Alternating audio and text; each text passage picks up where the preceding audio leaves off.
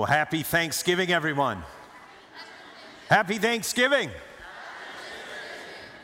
So thankful that you're here this morning. I rarely, if ever, do this, but I want to encourage you to be at City Church next Sunday morning. As was just mentioned in the video, we take up what's called the Big Give, and we do that in order to support different ministries, local as well as overseas. We are going to have one of the ministries that we support that will be here next Sunday morning, and the ministry is called Beauty for Ashes. It is a teen challenge ministry that takes in women who are drug addicts and have children. There's only a few of these centers in the United States. Those women will be here to share their faith story with us. So I want to encourage you that if you know someone who has a substance abuse issue or someone that they love that does, I want to really encourage you to invite them to come to City with you. I know that the stories that you hear are stories that will grip your heart.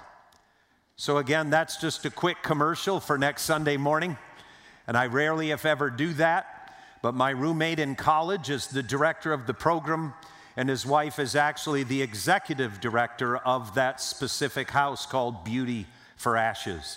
So I want to encourage you to be here next Sunday morning. Now, this morning is the final sermon in a series entitled Growth on Purpose. I want to thank my son Peter for preaching last Sunday. He did an okay job, at best. Too many people, as they exited City last week, said, "You better watch out, Pete, your job is in jeopardy." And I know that God will defend my calling. But this morning, I want us to very quickly just kind of recap some of the things that we've talked about throughout this sermon series that again has been titled Growth on Purpose. One of them is this, first15.org. If you have not yet gone onto the website, first15.org, and signed up for the daily email or downloaded the app that will bring you a daily devotional, I want to encourage you to do that. Also, another thing that I want to talk about very clearly and specifically is Growth Track. Growth Track is a three-week process, a three-step process that we are encouraging everyone who's involved with City to go through. It always begins on the first Sunday of the month and goes for the next 3 weeks. But Growth Track is something that we've put in place to help you to grow on purpose, to mature, to understand more about City, more about your faith, as well as understanding how God has uniquely made you. We've done all of these things because the mission and vision of City is simple. Follow Jesus, serve others. The reason why we exist as a church is calling people to follow Jesus and to serve others. And we do this because as a church, we are biblically based, relationally driven, and spirit-led. Biblically based means that all of our sermons are taken from Scripture, and we believe that the Bible brings to us the reality of who God truly is and how He relates to us and how we're able to relate to Him. That's biblically based. Next is relationally driven. Jesus teaches us, and the Scriptures teach us, the relationship is the number one priority of life. Our relationship with God and our relationships with people. And this is one of the key reasons why we have life groups here at City. And we encourage everyone to be involved with a life group. And we'll start a new semester of that in December moving into January. But we would like for you to understand the importance of being relationally driven. And last, definitely not least, is spirit-led. Spirit-led means this, that God has sent His Spirit into this world and dwelling in our hearts, so that what we learn in Scripture and what we deal with relationally, the power of the Holy Spirit is there to help us live out God's best for us. So with that, I want to encourage you. I want to encourage you with the idea that as we move towards the main topic, I want to begin with Thanksgiving. I don't know if you realize this, but next year will be the 400th anniversary of the original Thanksgiving meal. Next year's Thanksgiving will be the 400th anniversary of the original Thanksgiving meal. How many of you love Thanksgiving meals? How many of you, your turkey was a little dry? You know, there's an old saying where I was raised, if the turkey is dry, it means it died angry. I want to say this. In our home this year, I believe I've had the best Thanksgiving meal I've ever had. My wife, Franny, cooked it. Not only did she cook everything well, she actually cooked some recipes that my mother had given to her. And since my mother's not here, I want to say this. I no longer need my mom to cook those meals. She is not necessary for that anymore. But the meal was amazing, and we sat around with our family, and the night before, we kind of had a pre-Thanksgiving get-together with two families that we know and love, and we've been journeying through life with for many, many years. We kind of had this ad hoc thing when we got together to say what we were thankful for, and it had to be impromptu. And so one person said they're thankful for a water heater.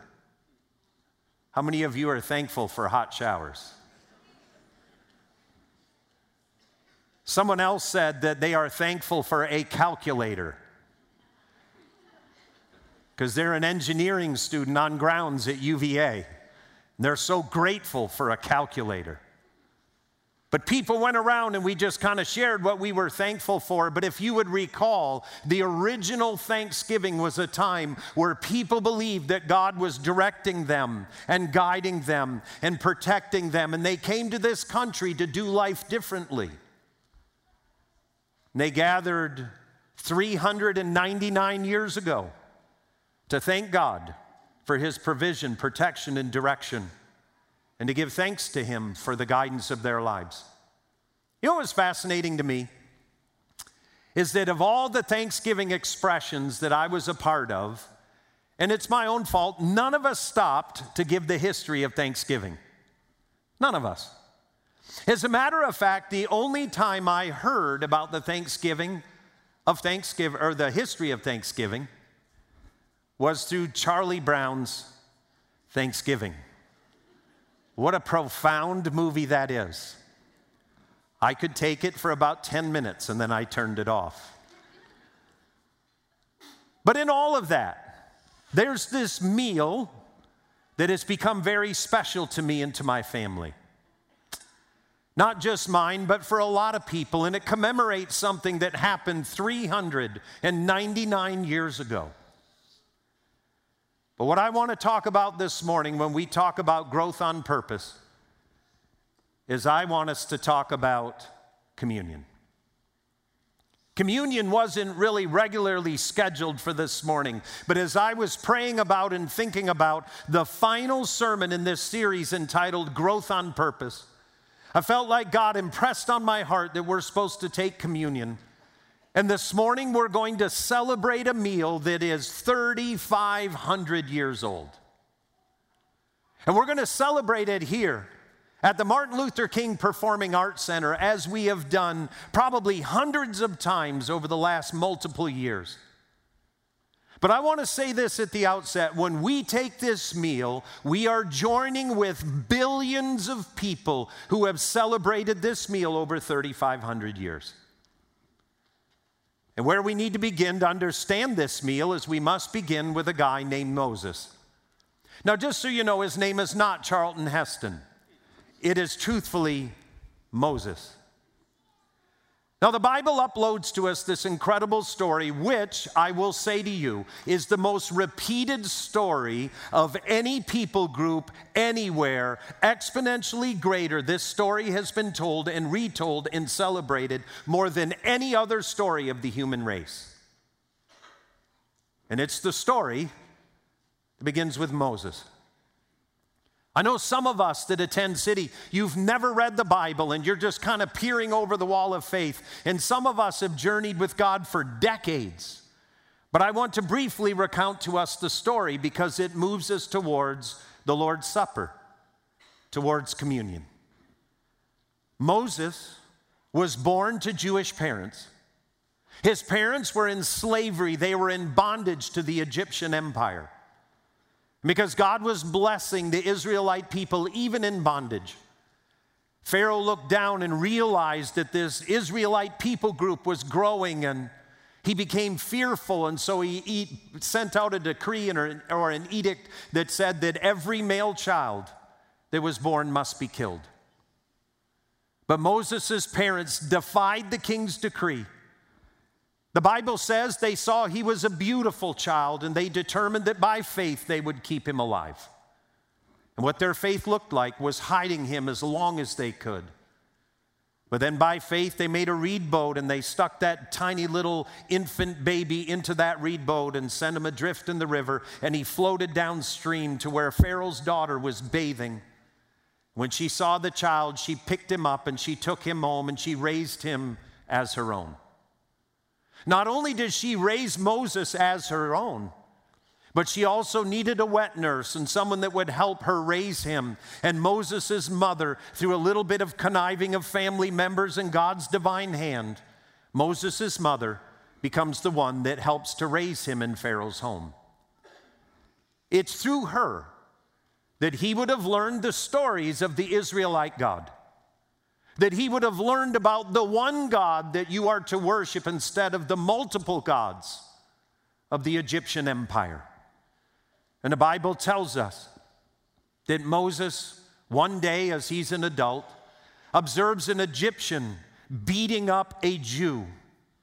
And he intervenes, but when he intervenes, he kills the Egyptian, and he thinks no one has seen him. But the next day he goes to walk through the people and someone says, hey, there's the guy that killed the Egyptian. And Moses runs for his life. And for decades he lives in the desert as a shepherd. And one day while he's tending his sheep, he notices a bush that's burning, but it's not consumed. And so he goes over to the bush. And when he does, the God of Israel speaks to him. And the God of all of Israel announces to Moses that he would become the one that would set his people free. Moses gives a lot of excuses, much like all of us do when we feel God calling us to do something that is beyond our natural capabilities. But God says, no, Moses, you're it. And Moses exits the desert, and he goes back to the Pharaoh's household that he knows well. And he begins to speak to Pharaoh about now it's time to let the Israelite people go. But if you've ever read the story, Pharaoh hardens his heart. And so God sends a series of plagues. But the last plague is a brutal one. And the last plague that is sent is this one. God sends the final plague, and here's Moses speaking for God to God's people. And here's what he says. This is what the Lord says: about midnight, I, meaning God, will go throughout Egypt, and every firstborn son in Egypt will die. From the firstborn son of Pharaoh who sits on the throne to the firstborn son of the female slave who is at her handmill, and all the firstborn of the cattle as well. God is moving with the final judgment, with the final plague. And there's a fascinating verse that I had never really noticed before, but I felt like it was worth mentioning. And here's what God says right after he announces his judgment in Exodus 11. God says this: but among the Israelites, not a dog will bark at any person or animal. Then you will know that the Lord makes a distinction between Egypt and Israel. In other words, when God's judgment comes and God's death angel moves, What's going to end up happening is there will be utter and total peace and quiet just for the Israelite people. But there will be absolute chaos for everyone else. Well, have you ever had a neighbor's dog bark all night long? I have. I was one of those neighbors that actually called the county police after 4 nights. I honestly couldn't take it anymore. We had little children, and the dog next door was barking, and this county cop showed up at like 3 in the morning, and we went to find that thing. And this is a true story. As soon as the police officer pulled up outside my house, the dog quit barking. And we walked up and down the neighborhood, and I know that guy thought I was totally weird. But here's what's amazing. The night of God's judgment, the Bible says that there was wailing and crying in Egypt like no one had ever heard before or since. But not even a dog barked among those who were part of the Israelite people. Well, eventually Pharaoh lets the Israelite people go. Now here's what's amazing. Before Pharaoh lets the Israelite people go, God comes to Moses in chapter 12 of Exodus, and for the first 20 verses says to Moses, here's what you need to do. You need to prepare what's called a Passover meal. Now, God hasn't delivered Israel yet.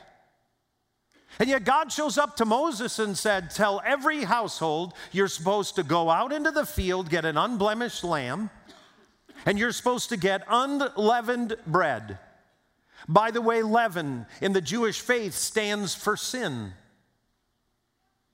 Because you're going to rush and you're going to have to hurry, utilize unleavened bread, go get an unblemished lamb. Don't even take the innards out of the lamb, just put it right on the fire and roast it. And you're supposed to eat the lamb and eat the unleavened bread. And what else is so amazing to me is this, is that God announces this to Moses. And the people of Israel go out and they prepare this meal.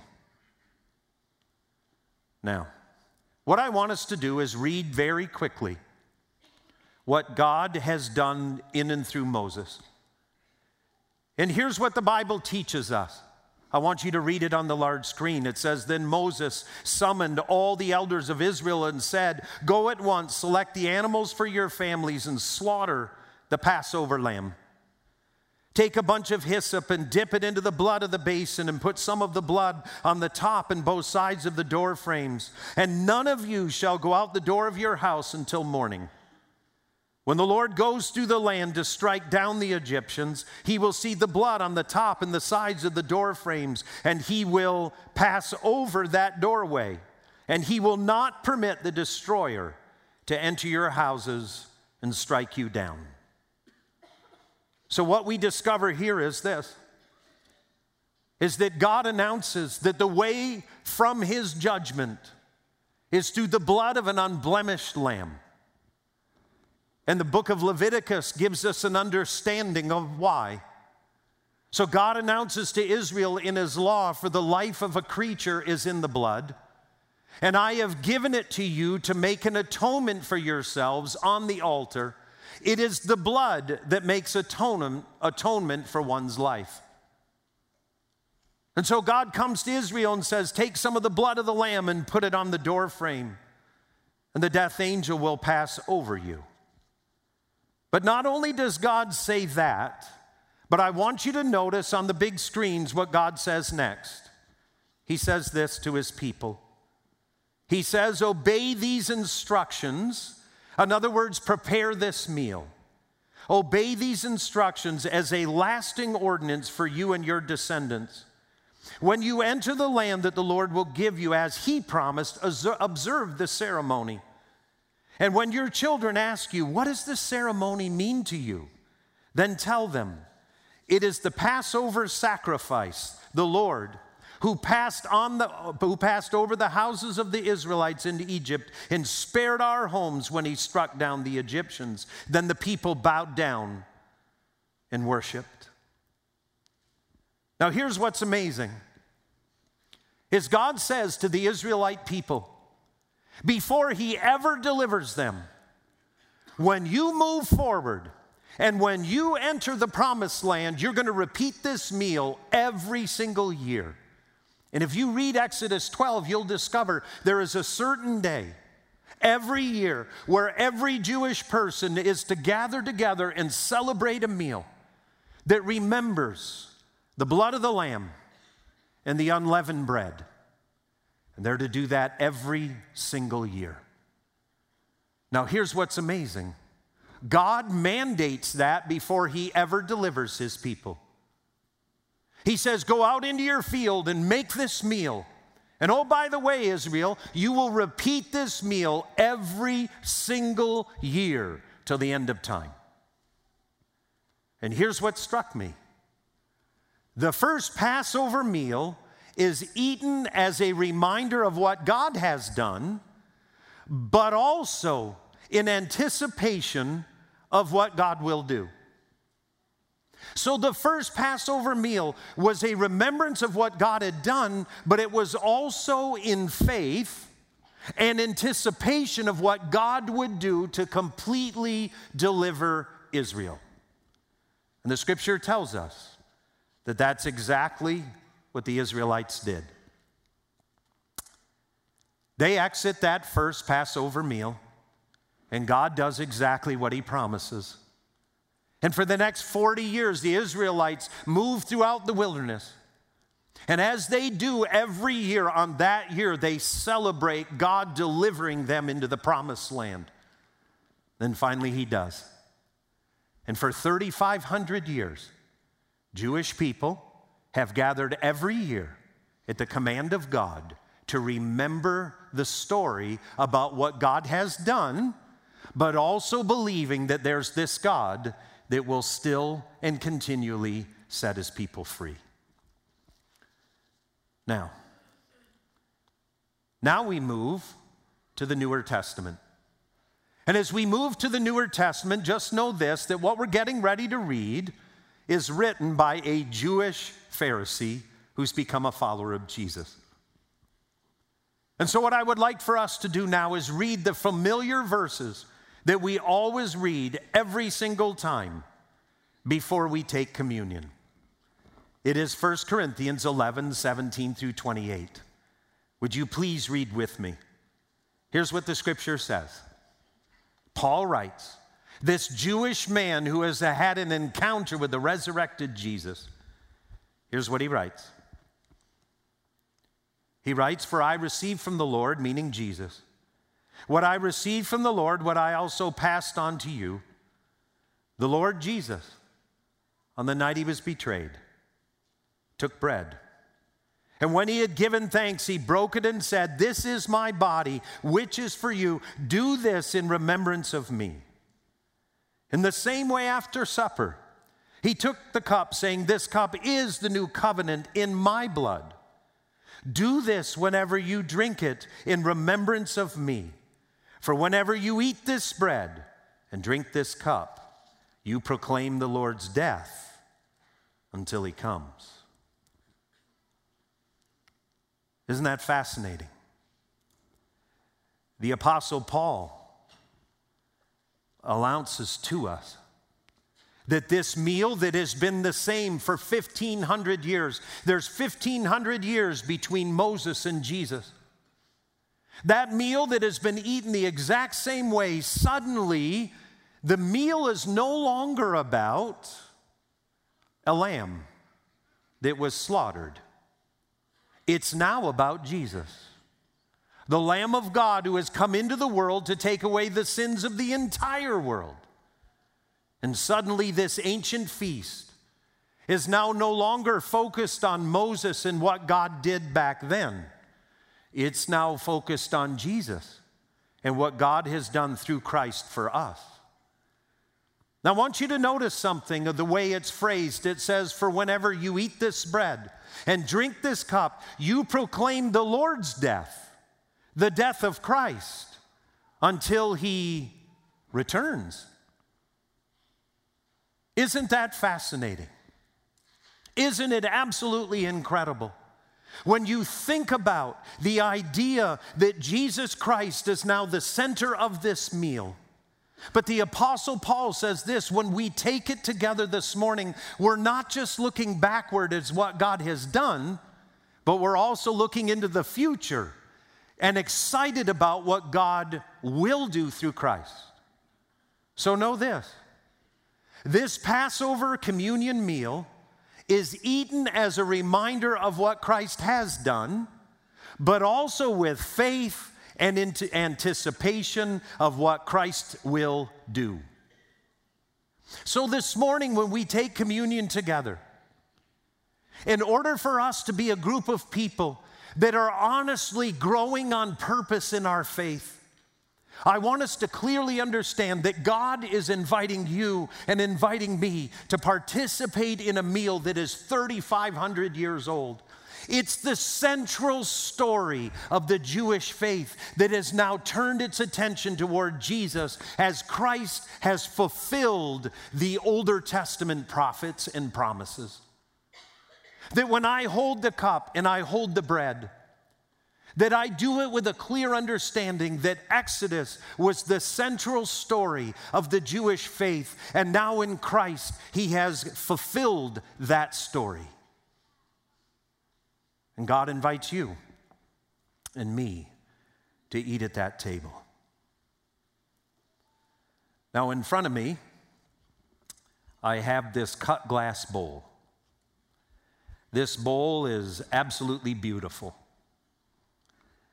And I learned this year, after dating my wife for 5 years and being married to her for 28 years, that this bowl was one of the first purchases her grandmother, for those of you who've never met her, you never will, her name was Nanny Piccioni.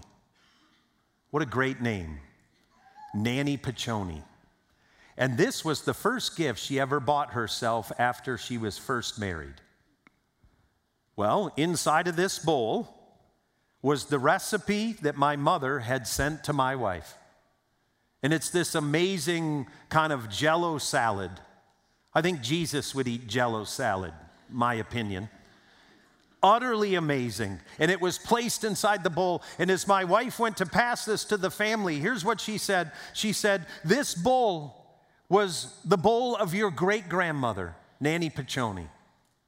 This was the first thing she bought herself when she was first married, and she bought it to put on a table to put fruit in it. And inside that bowl is the recipe that Dad's mom, meaning me, gave to her, and she's put it inside this bowl. And Fran's explaining all of this, and she's so excited. And I'm thinking, I'm hungry. I just want to eat. I mean, that's all well and good, but just give me what's in the bowl. But you know what was interesting? When I picked up the bowl and went to scoop that stuff out of there that's so delicious, it kind of struck me that the bowl means a lot to my wife. It's got history to it. She used to kneel in prayer next to her grandmother Piccioni.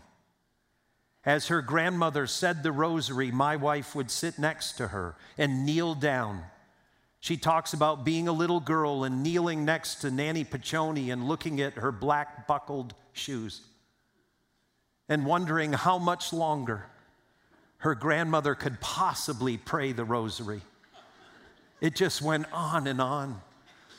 And Nanny Piccioni gave her a little doll that she got to hold when she knelt down to pray with her. And as I held that bowl, it kind of had a new meaning to me. It meant something different. My goal is this, is that when you and I take communion in just a few moments, that it will have a new meaning to us too, if not a deeper one. You see, God, by His grace, as we put feet to our faith, God calls us to sit at a table and to partake of a meal that speaks of Him as the God that sets His people free from slavery and bondage. That if you're here this morning and you find that in your own life you're enslaved by something, something's got its hold on you and you've been unable to break free, this is the God that will set you free. This is the God. So I want to encourage you. Would you with me at this time take out the emblems? If you have not been served, I want you to raise your hand signifying that you have not been served. If you need gluten-free bread, we actually have that back on the tables because some people have been requesting that. If you would like gluten-free, if you could just, as we get ready to stand in just a moment, you could slip to the back. Our servers are prepared to give that to you from the back tables. But my prayer this morning is that as we put feet to our faith, that we would be a group of people that would approach this table with a new sense, not just of the history, but of God being involved in it. To me, it is so similar to this bowl. For years, this bowl was nothing but something my wife put stuff in. Now it's got new meaning to me. It was her grandmother's. It was the great-grandmother of my children. She was the one that called Fran to be a person of prayer. As a little girl, to kneel down next to her and to pray the prayers. As we come to the table this morning, I'm asking that you and I would join in. That we would join in with those who have eaten this meal for 3,500 years. But for the past 2,000 years, the focus for many has been on Jesus. Because you see, as we break this bread and we drink this cup, we do so thanking Jesus, but we also do so in faith and anticipation of the completed work of Christ, where when He returns, He will make all things as they always should have been. That the Bible declares that Jesus Christ will create for us a new heaven and a new earth. There will be no more sorrow, no more pain, no more dysfunction, no more brokenness. That in Him we can look forward, and as stable as the cup and the bread is in our hands, so is our faith in Jesus. That as Paul says, when He returns, we will then be ultimately free, as all of creation will be freed up from the curse of sin. So I want to invite you, have all been served that would like to be served. We invite any of you who are here this morning to take communion with us. But what we're going to do now is we're going to stand together in God's presence. And as we stand together, I'm going to invite you to take the Lord's Supper, the Passover meal, communion with me. Here's what the Bible teaches us, and we've already read it from 1 Corinthians 11. Here the Apostle Paul, a Jewish Pharisee, brings to us the truth of this meal. A meal that he had taken as a Jewish man, but now he takes with a new perspective as a follower of Jesus. As we gather at this table that has been celebrated for 3,500 years, what we do now is we take the bread and we hold the bread up before the Lord. Jesus, thank you. Thank you that you are that bread, the unleavened bread that was broken for us, that sinless body that became the Lamb of God. Jesus, thank you for shedding your blood for me and for the brokenness of your body, that gives me new life.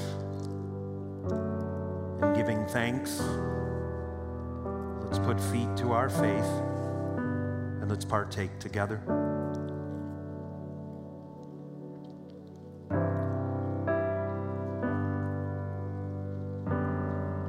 The Apostle Paul goes on to write to us that in the same way after supper, Jesus took the cup. And he said, "This cup is the new covenant in my blood.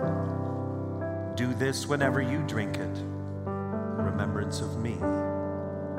For whenever you eat this bread or drink this cup, you proclaim in faith that when Jesus returns, he will set all of creation free from the slavery and bondage to the curse of sin." Jesus, thank you for your shed blood that not only covers our sin, but removes it forever. So Jesus, thank you for inviting us to partake in this meal that points to you. In Jesus' name, amen. Let's drink together.